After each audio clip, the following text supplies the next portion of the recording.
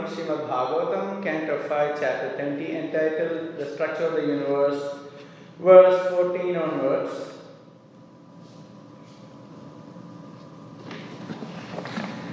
Tadvivapadihi prayavrato rajan hiranyareta nama swamdeepam saptabhya sabutrebhyo yada bhagam vibhajya swayam tapa adhisthata vasudana dridharuchi nabhigupta stutyavrata vivikta vamadeva namabhyaha tadvivapatihi, the master of the island.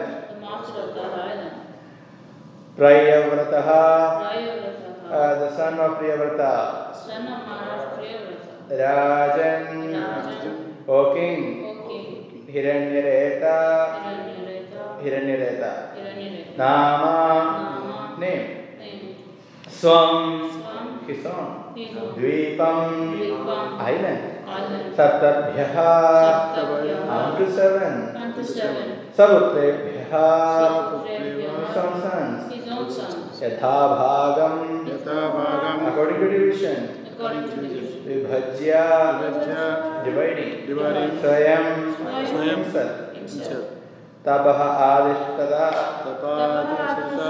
engaged in austerities. Vasu, unto Vasu.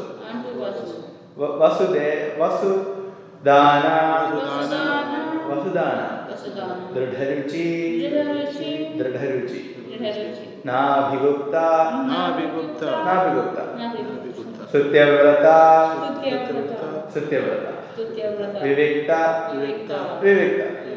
Vamadeva. Namabhyaha. Name.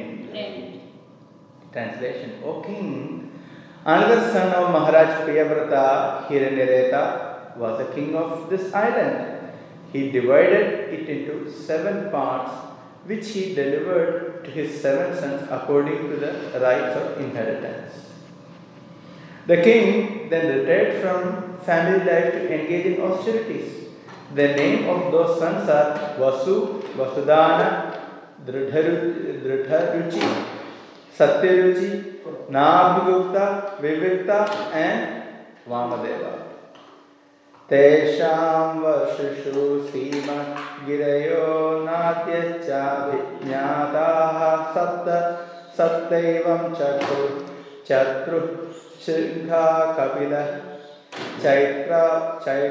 Chaitra Kuto Devanika Uradharoma Dravina iti Rasatulya Madhukulya Mitravinda Shrudivinda Devagarbha Gridachyuta Mantramaleti.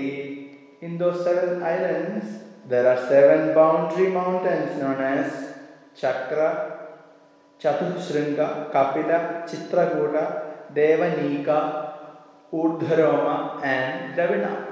There are also 7 rivers known as Ramakulya, Madhukulya, Mitravinda, Shrudavinda, Devagarbha, Gridachyuta, and Mantramala. Yasam Payobhi Kushadvipakausaha Kushala Kavida Bhyukta Kulaka Satnya Bhagavantam Jadaveda Sarupinam Karma Kaushalena Yajante. The inhabitants of the islands of Kushadvipa are celebrated as the Kushalas, Kovidas, Bhyuktas, and Kulakas. They are like the Brahmanas, Kshatriyas, Vaishyas, and Shudras respectively. By bathing in the waters of those rivers, they all become purified. They are expert in performing ritualistic ceremonies according to the orders or the Vedic scriptures. Thus they worship the Lord in his aspect as the demigod of fire. Very important. So thus they worship the Lord in his aspect as the demigod of fire. Next, verse 17. Parasya Brahmana Sakshat Jada Vedosi Havyavat Devana Purushangana Yajena Purusham Yajeti. This is the mantra by which the inhabitants of Kushadvip worship the fire god. O fire god, you are as part of the Supreme Personality of Godhead, Hari, and you carry to him all the offerings of sacrifices. Therefore, we request you to offer the Supreme Personality of Godhead the yajnic ingredients we are offering the demigods, for the Lord is the real enjoyer. Purport by His Reverend Bhaktivedanta Swami Srila Prabhupada. Srila Prabhupada ki jai. The demigods are servants who assist the Supreme Personality of Godhead. If one worships the demigods as servants of the Supreme carry the sacrificial offerings to the Lord, like tax collectors collecting revenue from the citizens and bringing it to the government's treasury. The demigods cannot accept the sacrificial offerings. They simply carry the offerings to the Supreme Personality of Godhead, as stated by Srila Vishwanath Chakravarti Thakur. Yasya prasadat bhagavat prasadaha. Since the Guru is a representative of the Supreme Personality of Godhead, he carries to the Lord whatever is offered to him. Similarly, all the demigods, as faithful servants of the Supreme Lord, hand over to the Supreme Lord whatever is offered to them in sacrificial performances.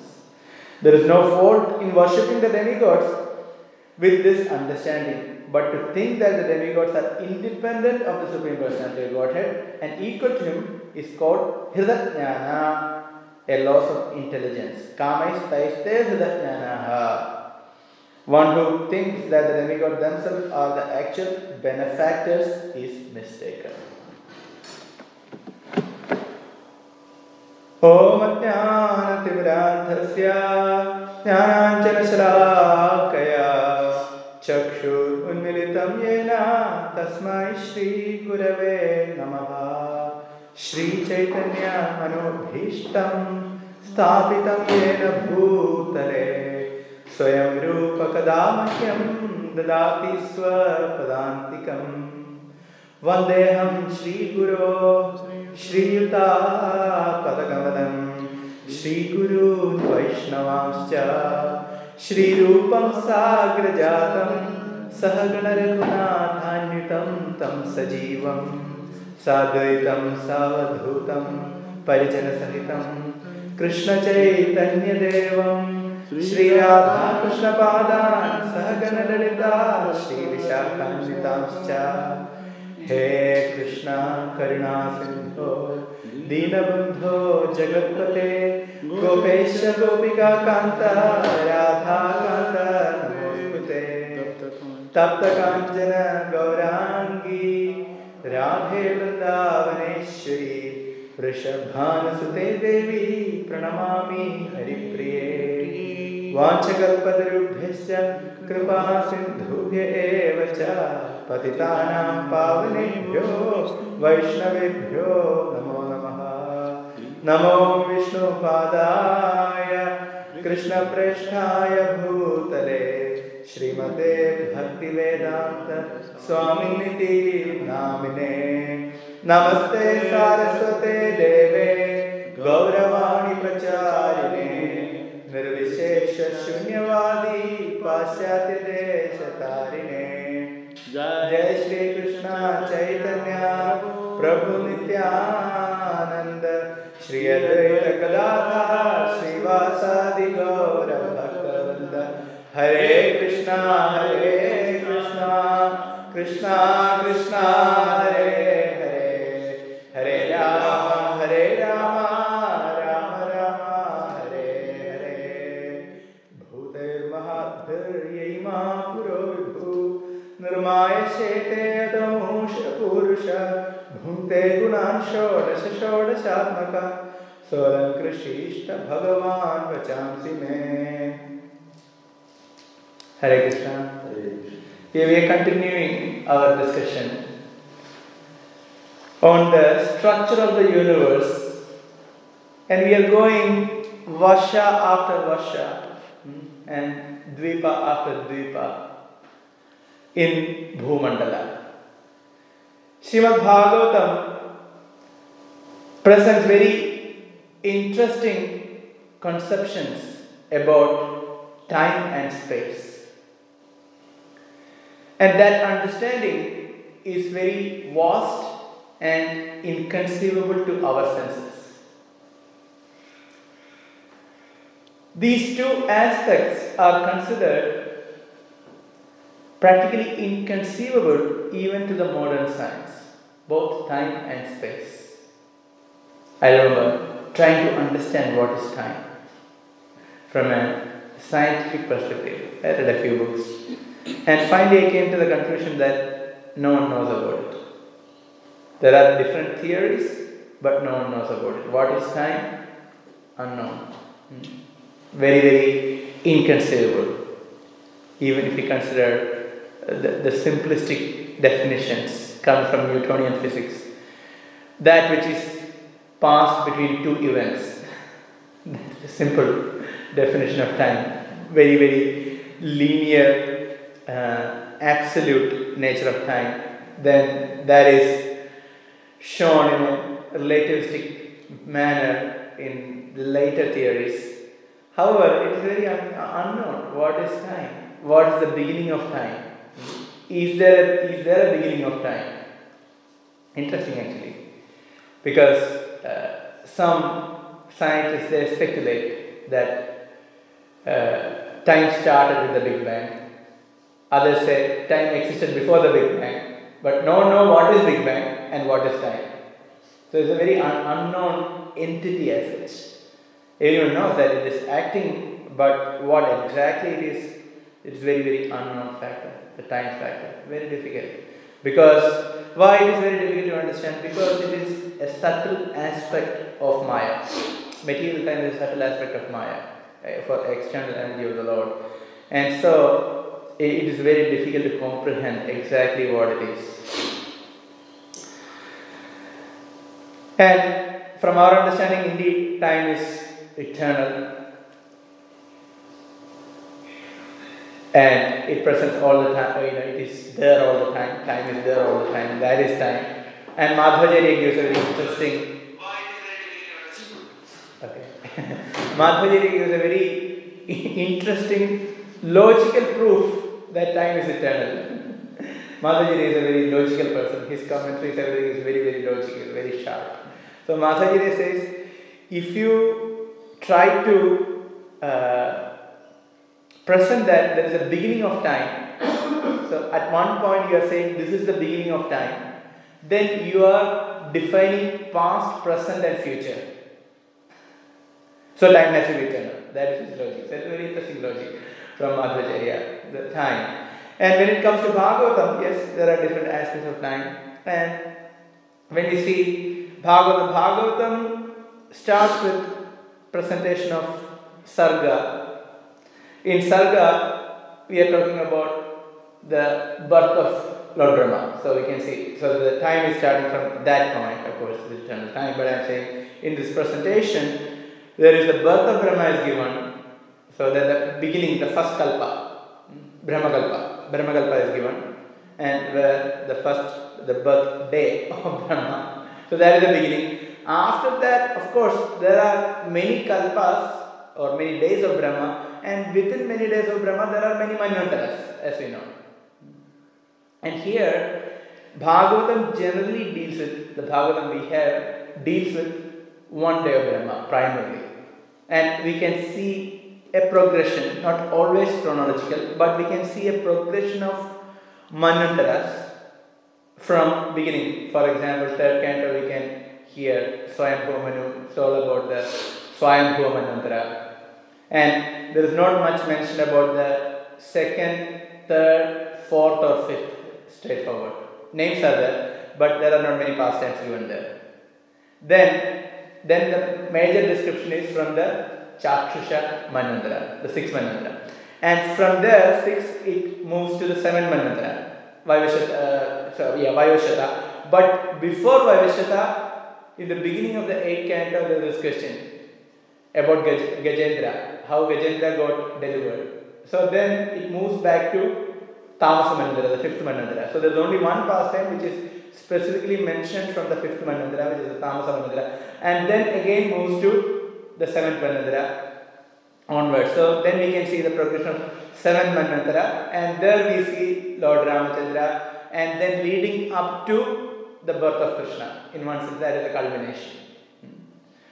So here we can see, yes, there is a very vast and wide understanding of time, and along with that, there is a very vast understanding of space. So that's where we are at in this particular canto, where the living entities are situated. So this is called sthana, or the planetary system, because that's where the living entities are placed. And so yesterday I think there was a whole presentation about different dvipas and varshas and etc. So I'm not getting into it, but the idea of presenting all these planetary systems is to show that how the Supreme Personality of Godhead is worshipped everywhere throughout the universe. It is showing when the time or space is given, the whole idea of presentation is to show how the Supreme Personality has been worshipped in different periods of time and in different space. So everything is connected to Krishna, and everything that is presented in Srimad Bhagavatam is to remind us of Krishna. So our aim is not to understand the scientific aspects of Bhagavatam. Yes, it can be useful for preaching. To defend Bhagavatam, one has to study, one may understand, that's different. But the ultimate aim is to glorify Krishna and to remember Krishna. So Sanatana Goswami, in his Krishna Leela Stava towards the end, he mentioned Prema Vashya Aksharayate. Prema Vashya Aksharayate. That is his realization of Srimad Bhagavatam. That is, each and every syllable of Srimad Bhagavatam is pouring out the Krishna Prema. It is raining Krishna Prema. Each and every syllable of Srimad Bhagavatam. So we need to have at least a theoretical understanding or some kind of a consciousness when we are approaching Srimad Bhagavatam. It's very helpful. It's very helpful to see Bhagavatam in that light. Yesterday I was saying this video, when we were watching that video, how Bhagavatam installation ceremony, I think all you sent me, it was very good. I really liked it because showing, so if you set a Srimad Bhagavatam, they are doing a proper worship of Srimad Bhagavatam, and it is felt very happy seeing that, because Bhagavatam is Krishna. First canto, 2 canto, there is legs, and onwards, his smiling face is 10th canto, and his forehead is 11th canto, and his crown is 12th canto. The whole sequence is given, and there is a beautiful mantra actually describing the same thing, and doing Arati to Srimad Bhagavatam. So Bhagavatam can be worshipped, and of course the ultimate worship of Bhagavatam is studying and applying in our life and presenting to others. But at the same time, worship is important. Bhagavatam is very important. So the whole purpose of Bhagavatam is to remind us of Krishna and to help engage us in Krishna service. Now, in this particular purport, Srila Prabhupada presents what is the proper worship of demigods. So today we will look into 3 aspects. 1, why demigod worship is condemned. 2nd, the proper worship of demigods. And 3rd, what we have to do after knowing all these things. Okay. The first is why demigod worship is condemned. So in this, I will present a few points. To start with, one day I was in India and one devotee asked me, he's a preacher and also he's heading a place. So he asked me, people are asking us, why do you condemn demigod worship when Bhagavad Gita is presenting demigod worship? Why you ISKCON people are condemning demigod worship? Bhagavad Gita presents demigod worship. So that is one point. Second is, we need to have mature understanding of demigod worship. And this purport actually helps us to come to that mature understanding of demigod worship. Why? That comes to the third point, that we had to be very sensitive in condemning demigod worship. There is a way to do it. We had to be very sensitive. We cannot be just harsh and rude, and we cannot take out whatever negative feeling we have. We had a bad day, we want to give everything out. So we cannot take this as an opportunity to let go. One has to be very matured in presenting the problem with the demigod worship. And don't think that demigod worship is not a problem for us. Okay, we may think, one thing, we are situated here in the temple, staying near the temple or along the devotees, demigod worship is not a problem for us. We have heard it so many times. Second, I am not from India, I don't have any background of demigod worship. So, why is it relevant at all in my life? So, we will look into these different aspects when it comes to the demigod worship. Yes, coming to the first point. Yes, indeed, Bhagavad Gita speaks about demigod worship, 3rd chapter, very nicely present. Demigod worship. Devan bhavayantena, yo devo bhavayantuva, parasparam bhavayanta, shreyat param avapsyata. So Krishna says, yes, the deal between the living entities and the demigods. You worship demigods, you satisfy the demigods, and they are in turn going to satisfy you. You offer sacrifice, and they are going to satisfy you. Yes, which is true, but at the same time we need to know very clearly that that is only a preliminary statement in Karma Kanda, and Bhagavad Gita is not about such ritualistic exchanges between the living entities and demigods. So that's where the yoga starts.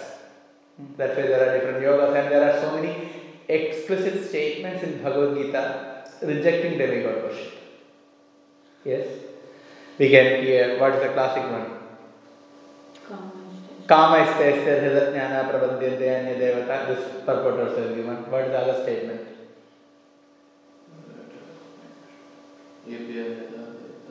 Yeah. AP Anya 9th chapter. What is that? Bhajanti avidhipurvakam. Avidhipurvakam. It is an illegitimate worship. Avidhipurvakam. The Kama istesya hridajnana gives the full understanding about demigod worship. And in terms of destination also makes it clear. Devan devejo yanti madbhutta yanti mamvi. So there are several statements. And also rejecting the materialistic aspect of Vedas, Traigunya Vishaya Veda. So there are many statements, we know that.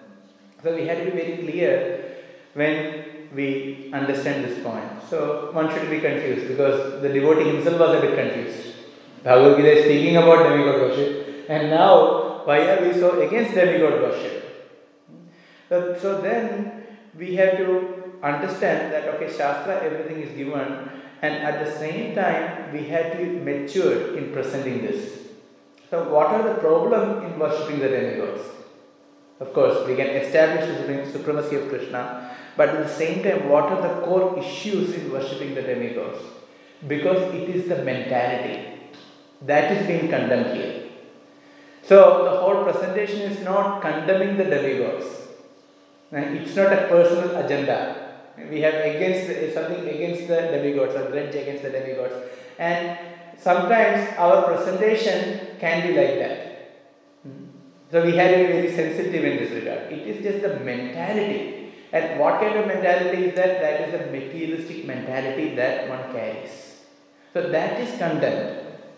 Because demigod worship is only on the platform of dharma, artha and kama. Religiosity, material economic development and sense gratification. It just falls into this category, and that's why it's a problem. So even if one becomes a devotee of a demigod, maximum one can go to the demigod planet. So one is still trapped in the material world. As interestingly mentioned in Sri Upanishad. Well, they go to the darkest region of existence, because the whole material world is compared to a coconut. In Isha, that purport, you can read that. Coconut. So the coconut is dark. So the whole material world is dark because without the sun, there is no light here. So just going to upper or lower planetary system, which is going here and there, that is still one is captured in this material world. And so that mentality is condemned. And the demigods are not really condemned. And one shouldn't condemn the demigods themselves because they are doing their duties as servants of Krishna. As we can read here, it is nicely presented. Then, if one worships the demigod, one's consciousness is not purified of material desires. So generally there is a general elevation, but one is not really purified of material desires. And there are classic examples. Ravana worshipped Lord Shiva. And then after that what happened? Did he got purified? No, he didn't get purified. Rather, he kidnapped Mother Sita.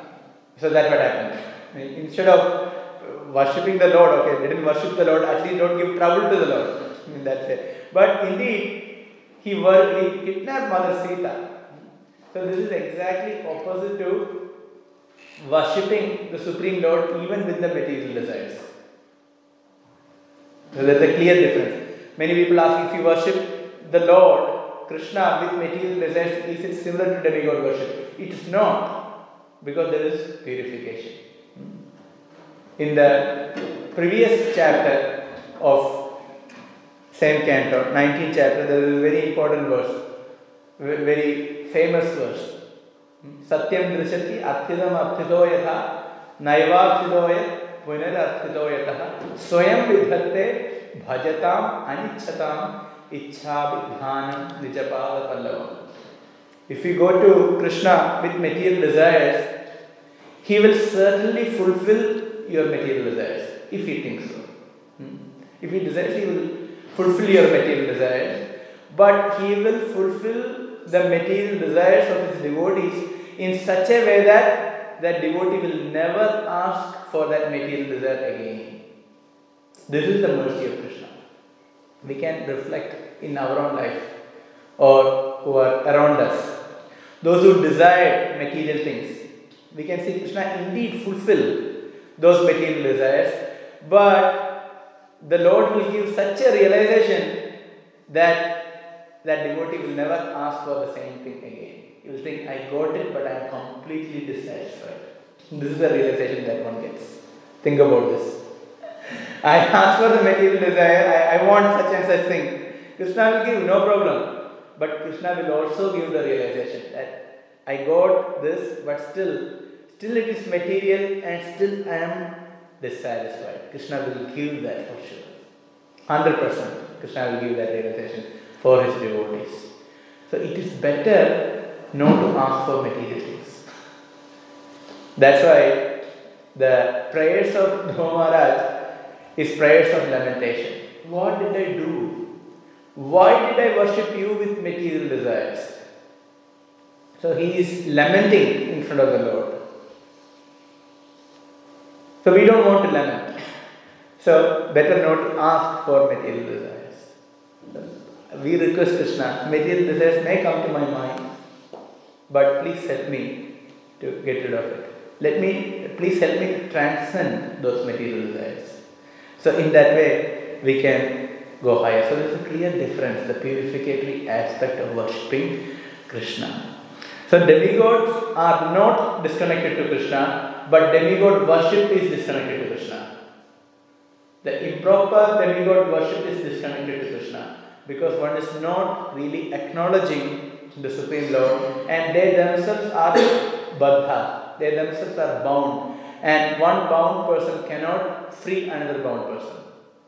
So that's why the demigod worship is a problem. And next point is, demigods are great devotees. Especially if you read this prayer of the residents to the demigods, it's very amazing, and this purport is mentioned. They are great devotees, but the demigod worshippers are not approaching the demigods as devotees. They are great devotees, but one approaches them according to their functional roles and responsibilities. I often give the example of going to a bank and going to the teller, and if you give the check, if you sign it properly and give the checkbook, you will get the money. Because it is his duty to give you the money, then the right check is there. So if he has a balance, he will give you the money. But that doesn't mean that that person has only capacity to give you money. He has his own life, right? The bank teller, he may have other talent, he may be a great person, he may be a great singer, maybe this or that. He may have his own qualities apart from his duty at this point. So if you approach demigods as demigods, without connecting to Krishna, then you will get that only. You cannot get anything higher. Whereas if you approach demigods as the servants of Krishna, then they can help you. So there are examples where the demigods acted as spiritual masters, especially Lord Shiva. So that's a different thing altogether. And coming to the next point, Srila Prabhupada often says, Bhakti is only meant for Krishna. It's a very important point. If you go to India, people say Bhakti, Ganesh Bhakti, Shiva Bhakta. But Prabhupada very clearly states that Bhakti is not for demigod, Bhakti is only for Krishna. Because the root Bhaj he explains in 6th chapter of Bhagavad Gita, 47th verse purport. Bhaj includes service, and service is only for Krishna. Because he is the ultimate benefactor. And so, Bhajati and Bhakti is only for Krishna. For that reason, when Srila Rupa Goswami, when he named Bhakti Rasamrita Sindhu, he didn't name it as Krishna Bhakti Rasamrita Sindhu or Anya Bhlashida Shunyam Jnana Karmadhyana Anukulena Krishna Nishina Bhakti Ruttama, where there is no explicit mention of Krishna Bhakti. Bhakti Ruttama, and book is also Bhakti, that's enough. That implies that it is Krishna Bhakti. So when we actually speak about Bhakti, it is for Krishna. So we need to understand, after knowing all this, we can know that there is a clear reason why we cannot do the demigod worship. That is independent to Krishna. And at the same time, when we are preaching this, we have to be very careful. That is, we are not against demigod, but we are against the mentality behind the demigod worship. Because that is destroying oneself by increasing one's life span in this material world. We had to judge the audience. I remember one time I was giving a lecture and I told pretty much there was a person who is new. Worshipping demigods is like catching the tail of a dog to cross the ocean. It's actually a statement from Prabhupada. It's a bona fide statement, but we have to be sensitive to the audience. If there are new people, so immediately they will equate. It's only an analogy. Immediately they will think that you are saying that the demigod is a dog.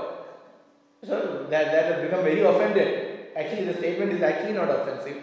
It is comparing how it is not possible to cross the ocean of material suffering by the help of demigod, because that is not their capacity, it's not their cup of tea, it's not possible. But when we make such kind of statements, insensitively there can be problem. The person immediately got offended. I still remember, this happened at least 15 years back. Still I remember, the person immediately got offended. So we had to be very sensitive when we present this, to slowly coming to the conclusions. Otherwise, people may not accept. They may feel that we are just fanatics. So we have to explain slowly, depending on the audience.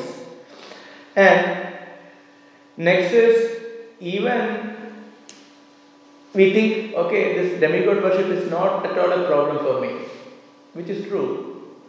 Now, I am living in the ashram, or many devotees staying around, may not be a serious problem, demigod worship. But as soon as one goes to India, it becomes a serious problem. You spend extended time with extended families, then you will find that demigod worship is a problem. You cannot avoid. You have to be very careful not to worship the demigods. And I have seen, I have heard, even initiated devotees having trouble with this. And there are so many justifications for that. In my place, people go to pilgrimage to one place, Sabarimala. So the demigod is bona fide or not, that is also questionable. We don't know exactly. And even people who are initiated, they are having trouble. Not, they are telling, we have to go to the demigod because it is a habit. All habits die hard. Very difficult. We have to go. And there is another kind of Maya, that is such and such person is our Kula Devata. And if we don't worship Kula Devata, we will worship Krishna, we will chant Hare Krishna Mahamudra, 16 notes, everything, regular principle, everything is okay. But Kula Devata, whatever share we had to give, we had to worship. If we don't, there will be some curse will fall upon our family and kids. So how can we do that? How can we take that risk? So we had to worship the Kula Devata or the family deity. It's a problem. And even initiated devotees go through this problem. So we are not really very far away from demigod worship. Don't think that it is very, very far. If we are in the right atmosphere, right environment, it can actually come to our mind. After all, it's okay, I understand it. Everything is okay, we'll just do it. So we had to be very careful. Or here also there are very nice temples around worshipping demigods, and one can think, why not go there and spend some time? What's wrong? After all, we know the philosophy and we know that we will never get deviated. So then why not? So this kind of things can come to our mind, and if such thoughts come to our mind, it is deviation from the pure devotional standards. So we have to be very mindful. And those who are not from Bharatvarsha in that state, is it a problem? Demigod worship is a problem? Yes, it may not be a problem because many people don't even accept there is a Shiva or a Brahma. So what's the problem in worshipping? That question doesn't come to the mind. But the problem is that mentality is still a problem. If we think that my boss is maintaining me, if I had to please the boss in all respects, independent of Krishna, that's actually a mentality of demigod worship. Or I have such and such music star or movie star or whatever. If one has that kind of feeling towards such a person, that is similar mentality as a demigod worship, seeing independently in an unbodified way though. So you have to be careful, such kind of mentalities. And here, this purport is speaking about the proper worship of demigods, because this verse is speaking about the proper worship of demigods. So this is a very classic example of proper worship of demigods. So see here, O fire god, you are part of the Supreme Personality of Godhead Hari. First, the Sambandha is established. You are part of Krishna. Clear? Then, and you carry to him all the offerings of the sacrifices. It's actually a very important point that the fire is considered as the tongue of Vishnu. Fire is considered the tongue of Vishnu. So how Vishnu eats? Through the tongue, right? Going to taste through the tongue. So that's why fire accepts all the ingredients in the Vedic sacrifices for the Lord. And the Lord is the ultimate benefactor. He enjoys that. He is the bhokta, but at the same time it is through the agency of the fire. And that is mentioned here. Therefore, we request you to offer to the Supreme Personality of Godhead the yajnic ingredients we are offering the demigods, for the Lord is the real enjoyer. See? So they are very clear. Whatever you are offering to you, O fire god, you give to Krishna. So this is the proper worship of the demigods. It's a very classic example. There is another example in Srimad Bhagavatam of proper worship of demigods. Who can tell that? Another king, that's a clue. Usually kings does this kind of worship. So another king, a pure devotee. Yes, Bharat Maharaj. Good. Bharat Maharaj worshipped the demigods as the different limbs of the universal form. So for him, the connection was very clear. And when he was a king, he worshipped the demigods in the proper way. And that's why we can see in the early age itself, he renounced and started performing bhakti. Of course, we know the total episode, what happened later, going through different lifestyle. But Bharat Maharaj performed proper demigod worship. Similarly, if you see in Orissa, in Bhubaneswar, there is a famous temple of Lingaraj. Have you been to Lingaraj temple? Very nice temple, very ancient temple. In front of that there is Bindusar lake, very historic place. And if you go there, by the side of that lake, there is Ananta Vasudev temple. You remember Ananta Vasudev temple? It's a small temple. Lingaraj is a very big Shiva temple, but Ananta Vasudev temple is a smaller temple. But the point is, of course, why Lingaraj is there? Because Bhubaneswar is the entrance to Puri. So he is the Dwarapalak. He is guarding, just like the spiritual world. First we had to go through Sadashiv, go to the Vaikuntha Loka, and then go to Vrindavan. Similarly, if you want to go to and abode of the Lord, first he had to go to Shiva. So it's similarly Guruvayur, there is Mamyur Shiva is there. Then there is Guruvayur temple is there. Wherever you go, there is the Lord Shiva and Dhameshwar. You know Dhameshwar Mahadev. So similarly, Lord Shiva is present and Ananta Vasudev is there. So there also the proper worship used to take place. Now it is questionable. First they used to offer bhoga to Ananta Vasudev and that prasadam they used to offer to Lingaraj. So that's actually the proper worship, that's the proper standard. I doubt whether still that tradition exists, but that was the standard before. First offer to Vasudev, Krishna, and then to Lord Shiva. So these are examples of proper worship of the demigods, which is not against the religious principle. It's not against our pure path of bhakti. It's not against. It is in line with that. There is another example who visited demigod temples from our line. Who is that? Exactly. He is none other than Lord Chaitanya Mahaprabhu himself. That is very, very interesting. I will read out a few pastimes in that regard. Lord Chaitanya's travel through holy places in South India. It's very interesting. I will not get into the details, but I will mention something which is relevant at this point. It is mentioned that Lord Chaitanya's travel through South India is very significant due to multiple reasons. One, he could demonstrate the power which he had never exhibited before in his South Indian trip. The reason is, in Mayapur Navadvip, he was primarily dealing with the devotees.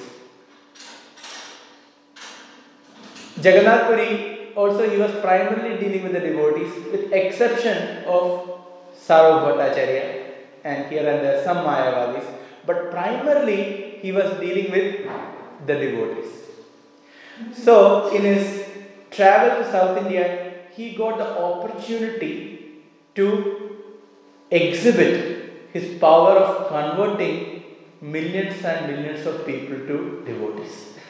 So you need a very good preaching ground to show his strength. So Lord Chaitanya got an opportunity to preach to all different kinds of people in a massive scale in South India. So that was his preaching trip to South India, of course, along with visiting the holy places. That is one significance. Second, Lord Chaitanya is known to purify the entire universe, not just Bharatavarsha, not like that. He has purified the entire different planetary systems. But how did he do that? He did that by his travel to South India. Because many demigods, they took part in the pastime. They got the association of Lord Chaitanya and they became pure devotees and they could purify other places. So Lord Chaitanya's preaching was very simple. He would go to the middle of the village and there will be chanting and dancing. Mahaprabhu will chant and dance and the whole village would assemble. They will encircle Mahaprabhu. They will see Mahaprabhu chanting and dancing. And just by seeing that, all of them became pure devotees of Krishna.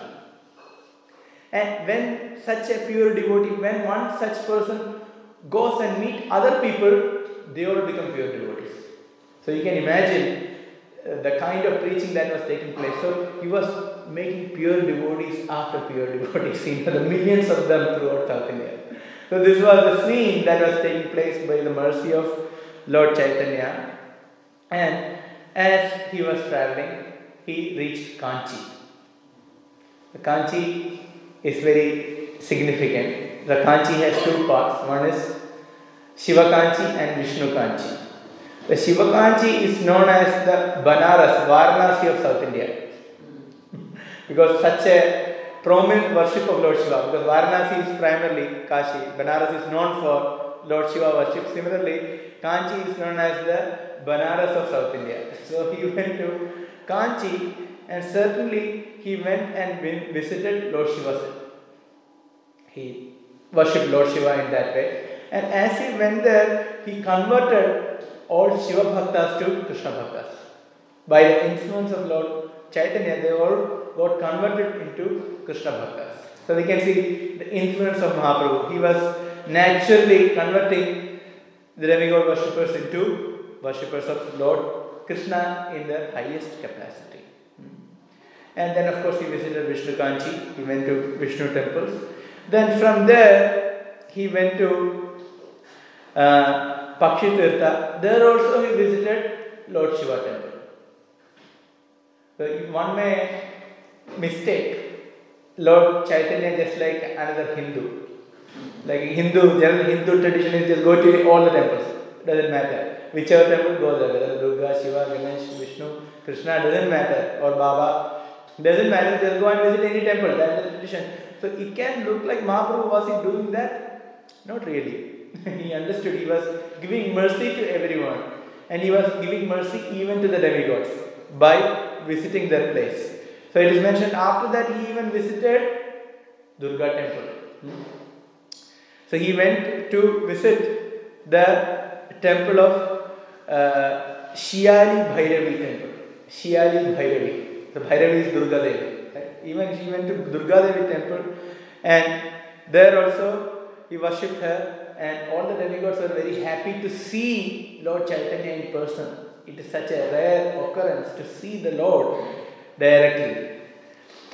And certainly he visited other Shiva temple, but there is a very interesting thing happened. That is, Lord Shiva and Mother Parvati assumed the form of a Brahmana and a Brahmani.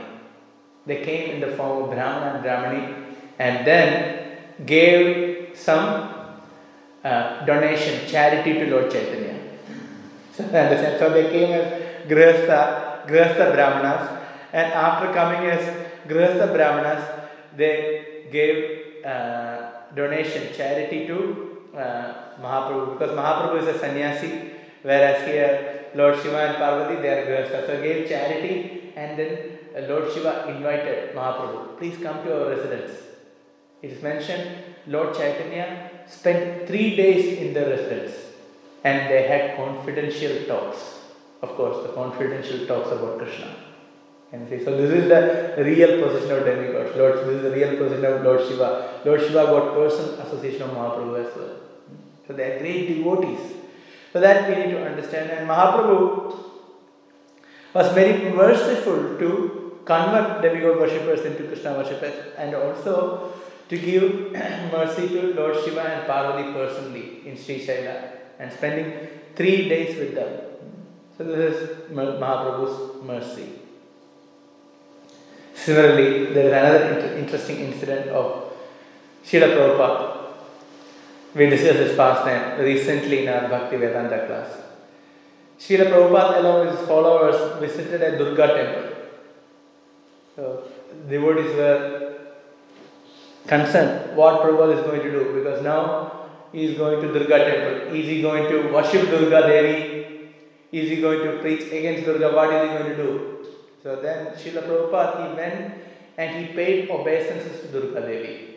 And it was for a surprise of everyone.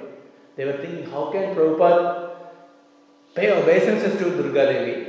And then had the preaching session and came out, and everyone was very happy. All the worshippers, everyone was very happy with Srila Prabhupada. And then they asked Srila Prabhupada, are you actually worshipping demigod? Are you worshipping Durga Devi when you paid obeisances? He said, look, I paid obeisances with my right to Durga Devi. And what does that mean? My right is to Durga Devi, left is for Krishna, and straight is for Guru. So as I was paying obeisances, on my right is Durga Devi, on my left I am paying obeisances to Lord Krishna, and in front is the spiritual master. So this is how we worship the different personalities. So when we pay obeisances to Krishna, Krishna is on our left. And if you pay obeisances to demigods, the demigod should be on the right. And if you are paying obeisances to Guru, the best way to pay obeisances to Guru is straight. Not from side, straight to Guru. So this is the Shastric recommendation. So Prabhupada said, I worship my Guru, worship Krishna, and of course the demigod, because as a servant of Krishna. So we can see how Prabhupada was very careful in respecting the demigod but not engaging in demigod worship as such. So we had to learn from this, how Srila Prabhupada conducted himself. Of course, the demigods are great devotees. They can act as gurus. We have the classic example of Lord Shiva acting as the guru of Prachetas. The 10 Prachetas, they worshipped Lord Shiva and he acted as the guru, gave the Krishna mantra. So that is the position of the demigods. So they are indeed great personalities and we cannot have any negative feeling towards the demigod as such. Even though we may reject demigod worship, but we accept the position of the demigods. So now come to the point that yes, demigods are great devotees and there is a proper way of worshipping the demigods. So can we worship the demigods in a proper way all the time? Can we just go to the demigod worship? Oh, we know how to worship the demigod. Can we go to the demigod temple? Or can we have demigods in our temple? So here we have to be very careful because we understand the philosophy, but if we start going to the demigod temple, what will happen? Slowly material desires will come. We hear some glories of the demigod.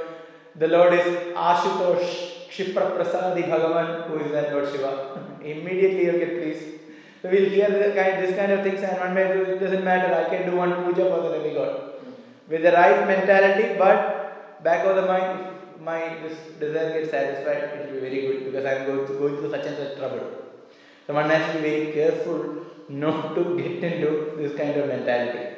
And so, Srila Prabhupada didn't want Ganesh to be worshipped in our temples. Because in Nectar of Devotion, in items of worship, it is mentioned, one has to worship Ganesh before any other puja, any other worship. But we don't do that. Instead, we have Lord Narasimha, because he is the shelter of even Lord Ganesh. So, understanding that we only have Ganesh and we can easily be deviated, very easily be deviated. So, we don't do that. We have to be very mindful, even if we understand what is the right way of accepting the demigods and respecting them, still we don't engage in that, even in the right mentality, because we can easily be deviated. So that is a very important take-home point for all of us. And finally, they are acting as the spiritual masters, as is mentioned. The demigods, they offer whatever they receive to the Supreme Lord. So that is the mood of a spiritual master. Prabhupada often gives the example, he also gives the example of tax collector. Collect the tax from everyone, give to the government. Prabhupada said, I am like a tax collector, I am collecting obeisances from everyone and then giving to my spiritual master. So this is one of the important way one can deal with respect and worship. If somebody is respecting or glorifying, we have to accept and give it to the spiritual master. Don't take it for ourselves. If we take it for ourselves, we will get degraded. So we cannot reject. We have to take it and give it to the right source. Because whatever we have, it is by the mercy of the spiritual master, literally, and the devotees and Prabhupada. So we have to pass it on. That is the right mood of the spiritual master. So we have to invite that as well. I remember this account from Atmadatta Prabhu in one of the videos, remembering Srila Prabhupada, that he mentioned when he met Srila Prabhupada for the first time, Guru Puja was going on and Guru Vandanam was going on. So devotees were chanting Sri Guru Sri Guru Charna Padma Kevala Bhakti Satma. And then he saw Prabhupada also chanting. So he had met with different spiritual masters. They are all like Mayavadis. They all consider themselves as Guru, as God. So here he saw even Prabhupada was also chanting Sri Guru Charna Padma. So he asked other devotees, why is it so? Why is he also chanting the same Guru Vandana? He said, he is offering to his spiritual master. We are offering to Prabhupada and Prabhupada is offering to his spiritual master. He said, at that point I got convinced that, okay, Srila Prabhupada is the real spiritual master. So the mood of the real spiritual master. So we can understand all this from here. And yes, now Radhashtami is coming in a couple of days. So we can meditate on that mood of Srimati Radharani, offering everything to Krishna, accepting everyone's service and encouraging everyone to move towards Krishna. So with this I conclude and see if there are any questions or comments. Yes, Lord. Initially, you were mentioning that the issue is only with mentality Yes. of the demigod worshippers, but then later, of course, you explained. When someone hears that the problem is with the mentality in worshipping demigods, then speaking to the microphone.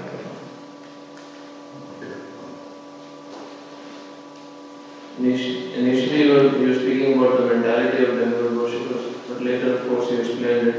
So when someone hears some demigod worshippers, they hear that, okay, this the mentality is the issue. So what is the probability or chance for them to fix their mentality towards the demigod and then it's acceptable? If they fix their mentality, then when they become devotees of Krishna, their mentality is fixed. For demigods, I'm saying. Towards the demigods. Yeah. When they become devotees of Krishna, their mentality towards demigod will be fixed. That's the only way. So basically, you're saying that there is no devotional service done can be possible for demigods. You can offer to give to Krishna. Exactly in the same verse. We are offering to you, please offer this to Krishna. So the demigod worship mentality can be corrected by they becoming devotees of Krishna. So if you want to actually worship demigod in a proper way, one has to be a devotee of Krishna. Then one can offer the prasadam to the demigod. That's a proper way of worshiping demigods. Even some devotees may have Lord Shiva in the altar, but they offer to Krishna and then offer it to Lord Shiva. Like that is a proper way of doing it. So there is no other adjusting the mentality. It's not possible. That's why becoming devotee of Krishna, one can have the proper attitude towards Krishna and demigods. So another thing, is there any reason mentioned why Prabhupada paid obeisance from his right side to the demigods to do it? Any specific reason is there? And why left side to Krishna? Reason, it is generally injunction, but I don't know the reason behind the injunction. We know that we don't pay straight to Krishna because of the obvious reason. Because in general Vishnu or Krishna temple there will be Garuda, so we don't want to show our feet to the Vaishnava Shrestha. For us, we don't have Garuda, but we have Srila Prabhupada, the same place as the Vaishnava Shrestha, and so we don't show feet to the Lord. But this direction, I really don't know. Anyone knows the reason? Right, left, intricacy. I don't remember. They said that the left side is because the heart is there. Okay. And you were for the heart to Krishna. Okay, that's interesting. Yes. And the right side is for respect. Yes, very good. That's a nice point. That is okay. Left is our heart to Krishna. Yes, nice meditation.